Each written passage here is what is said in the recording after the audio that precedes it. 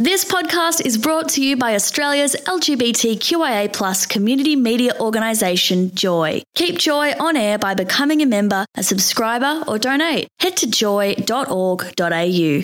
Joy, a diverse sound for a diverse community.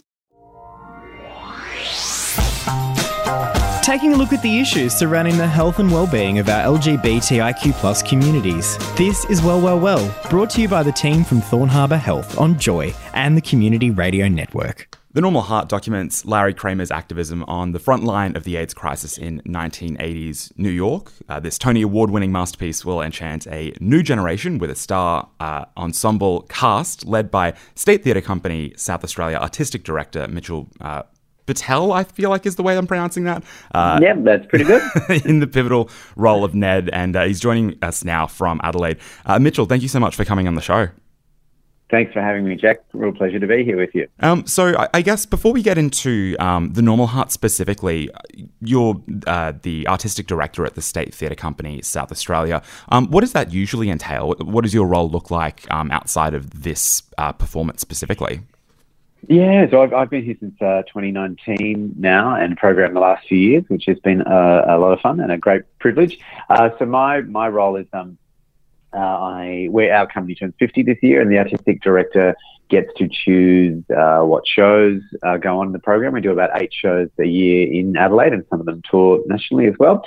But programming a big queer work and a big iconic queer work like this was really important to me when I started the job.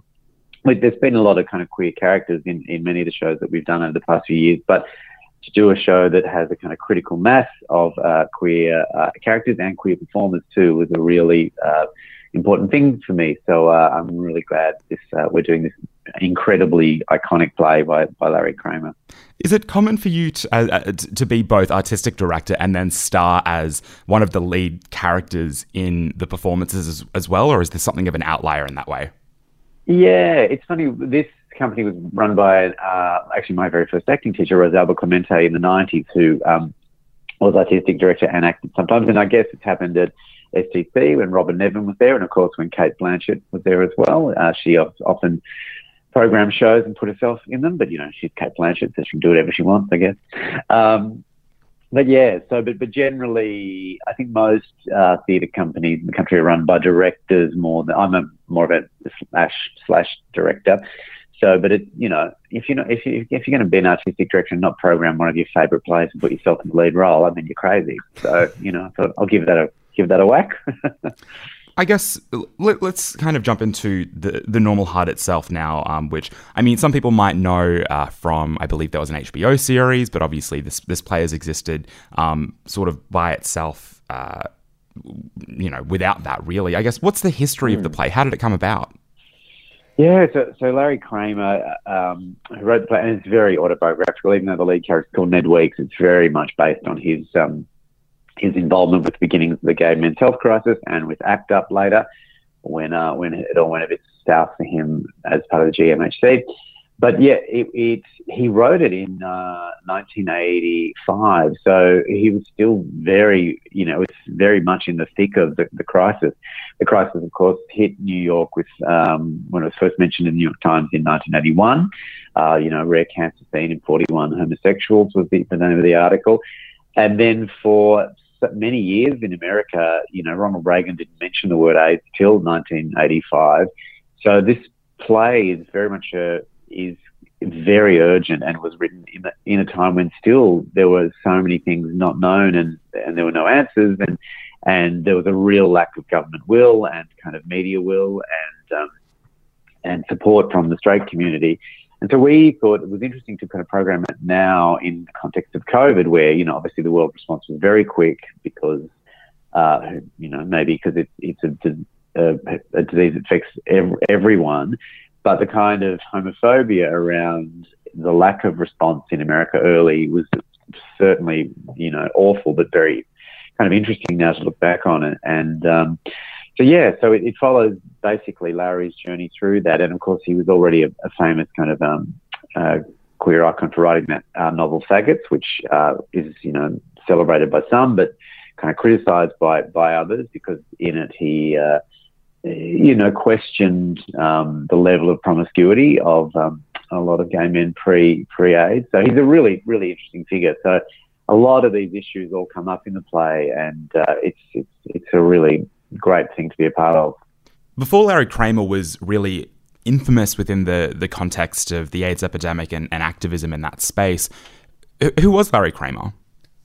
He's a really interesting cat because he was a writer. So he started off in film production, and then he wrote the screenplay for Women in Love, which has one of the most homoerotic scenes between Alan Bates and Oliver Reed you've ever seen. And he was nominated, I think he won an Academy Award for that. Then he wrote a few other films.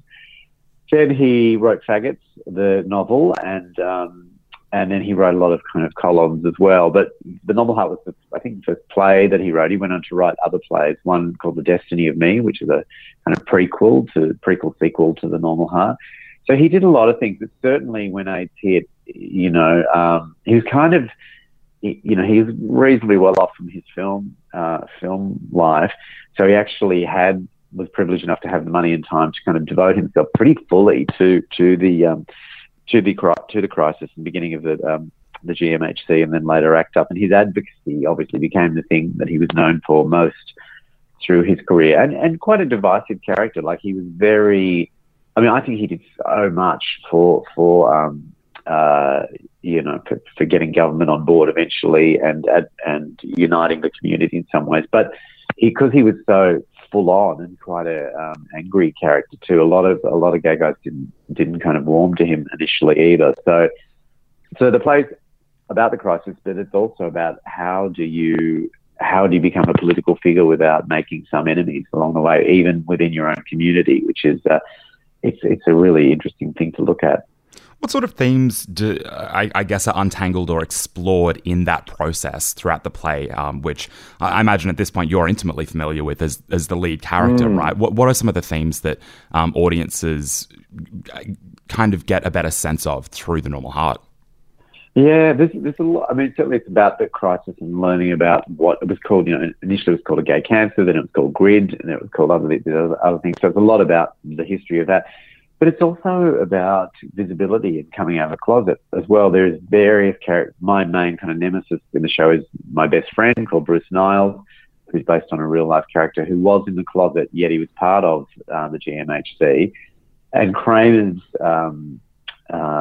thought was, we can't actually really demand pride for ourselves until we come out of the closet and become visible. And there's a great speech in the show that I get to do, where Ned talks about, why do we have to define ourselves just through sex? Like, there are so many great gay men through history who are defined by their other achievements too, like from Plato and Aristotle to Tchaikovsky and Alexander the Great, Christopher Marlowe, Walt Whitman, John Maynard Keynes, James Baldwin. It's this great speech about, our kind of creative contributions to the earth are just as important as defining ourselves sexually. They're both important, but that thing about visibility and accepting who you are in a really fulsome way and is really important to him. And I think, and we all as gay people, we all have our own coming out stories, and it's more difficult for some, but I do think the kind of his advocacy for visibility and for pride is very dominant in the play, and that's a really good thing to celebrate. What impact do you think that, I guess, activism has on audiences, both queer and otherwise, that come to The Normal Heart and maybe don't have as much of an understanding of what it was like at that point? And I guess I'll get into like how younger queer people, because that's like a conversation by itself, trying to navigate that space. But what do you think that activism, that impact would be on audiences? Yeah, hopefully a thrilling and kind of exciting one, because it's both political, but it's also because you see friends and lovers kind of in crisis, at war, healing through the play. It's a really good story as well. Like, I'm like, oh my God, I can't believe he just said that to the other guy.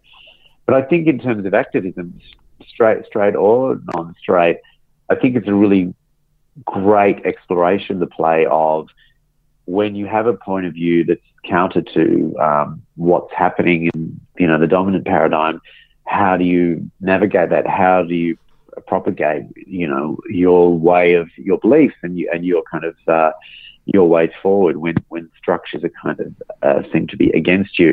And like whether you're a climate activist or a gay rights activist, or you're advocating for other things, I think this is a really good play to kind of demonstrate the courage that is needed to be an activist. And certainly for young queer people, there's a lot of young queer people in the cast, which is great. And they've talked about, we stand on the shoulders of past LGBTQI, ambassadors who've done this work before us, and the kind of legacy of that. But what is also wonderful is you see a lot of the younger. I'm 52, but a lot of the younger queer actors in the show, some of them have had less struggle coming out and becoming visible and accepting who they are. And that's a wonderful thing. And you think, if that's the result of previous generations of queer people fighting for us, how wonderful. And that's a thing to celebrate. I think let's run with young gay men. Like the AIDS epidemic in some sense, I don't think, or in any capacity, isn't necessarily lost on them. But I think the understanding and the appreciation of the effect that it had on our communities at that point in time, maybe younger gay men might not necessarily fully appreciate the impact that it had. Do you think that this play does go some way to get that point across of how, I guess, pivotal that point in time was for our communities? Yeah, absolutely. Because I think that there was a lot of stigma around being, a gay rights or AIDS activist. There was a lot of stigma around having HIV, and particularly if you had, Kaposi sarcomas on you, and that people were fired. People were, It's a Sin, that great English series, points to this as well. People were often left in their own beds, in their own shit and stuff. They were abandoned by people in a lot of hospitals. They couldn't get beds. It was a terrible, terrible time for many people. And so I think those struggles, it's great to kind of recognise them. But what's great now, I think, and I certainly think, Larry Kramer passed away in 2020, but I think he would be so happy about the way in which so many gay men now are much more conscious of their sexual health. PrEP is a wonderful thing. But the fact that everybody, is still very sex positive and is, sexually kind of, their sexual lives are rich, but most queer people, particularly young queer people, now are very conscious of sexual health and having fun, but also being safe. And I think that's a really wonderful thing. And I think really that's what Larry Kramer was banging on about. And certainly that's in this play, or the beginnings of that kind of advocacy. I guess briefly as well, because the play isn't just, like, this is certainly not the first running of the play in Adelaide. It's been run elsewhere for many years. I guess, what were you and potentially some of the other cast members or creative, the creative team on the project, what were you keen to bring to the play that maybe brought a little bit more of, I don't know, a local vibe necessarily, or specific lived experience? Were you particularly keen to have a sort of spin on the normal heart as the play sat by itself, I guess? Yeah. Well, interestingly, it's only been performed once professionally before in Australia, which was at the Sydney Theatre Company in 1989, and then it was an amateur version in Melbourne, I think, the year after. But it hasn't been done since in Australia, and it's a 40-year-old play, and you think, wow, it is this great classic, well-made American play, but yet you see, The Crucible or From the Bridge every couple of years, but a play like this hasn't been done for 35 years in Australia, and that's, you go, why is that? And I do think for us, and a lot of theatre in Australia, there's a lot of, I did Angels in America at Belvoir a few years ago, which was a great experience, and Holding the Man, and they're having great kind of queer theatre productions that have popped up, but I predominantly, most theatre revolves around the straight experience. So it was A, important for us to program this, but B, what's happened, and we didn't necessarily design this, but the way it's turned out is all the queer characters in this production are being played by queer actors, and I certainly that's the first time that's happened with the show in Australia. It didn't happen in the movie. Mark Ruffalo played Ed Weeks, who's a straight actor, and I think it's fine for gay to play straight and straight to play gay, but I think at this point in history, it's a really wonderful thing that this production, which has, is a critical mass of gay characters, does have gay men playing them, which is cool and important, I think, on our stages for the pendulum to have swung that way. I imagine quite empowering in that way. Yeah, it's great, and it kind of feels like we were saying in rehearsals the other day. I don't know if this is a Melbourne thing, but I know in Sydney when people fag tag a pub on a Sunday afternoon and a whole group of gays will just descend on the straight pub and go, this is what's happening.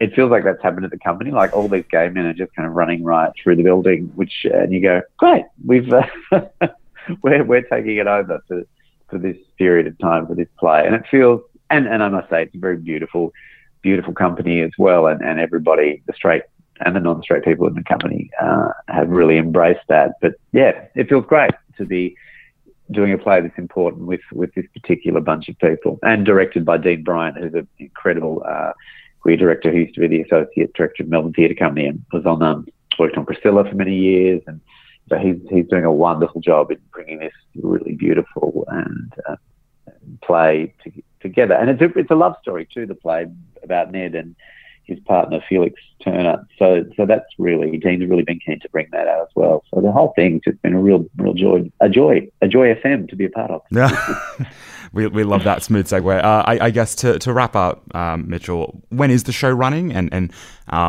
where as well, and where can people go to find out more information?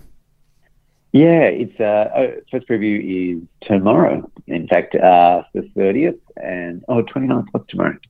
30th, yeah, and runs till October 15 here at the Dunstan Playhouse in Adelaide. It's only playing in Adelaide, but if people did want to fly from interstate, DNA Magazine actually have got if you pop onto their website, there's a discount code for accommodation and tickets here as well. So if people from interstate did want to fly in, there's some discounts there to be had, but only in Adelaide.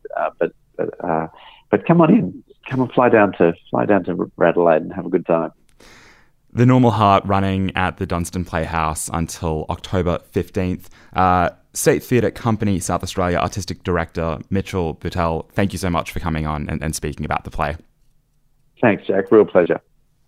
Thanks for listening to Well, Well, Well, supported by Thorn Harbour Health on Joy and the Community Radio Network. For more LGBTIQ+ health and wellbeing and much more, check out Thorn Harbour on social media at Thorn Harbour or via the website thornharbour.org. Thanks for listening to another Joy podcast, brought to you by Australia's LGBTQIA+ community media organisation, Joy. Help us keep Joy on air. Head to joy.org.au. Joy, a diverse sound for a diverse community.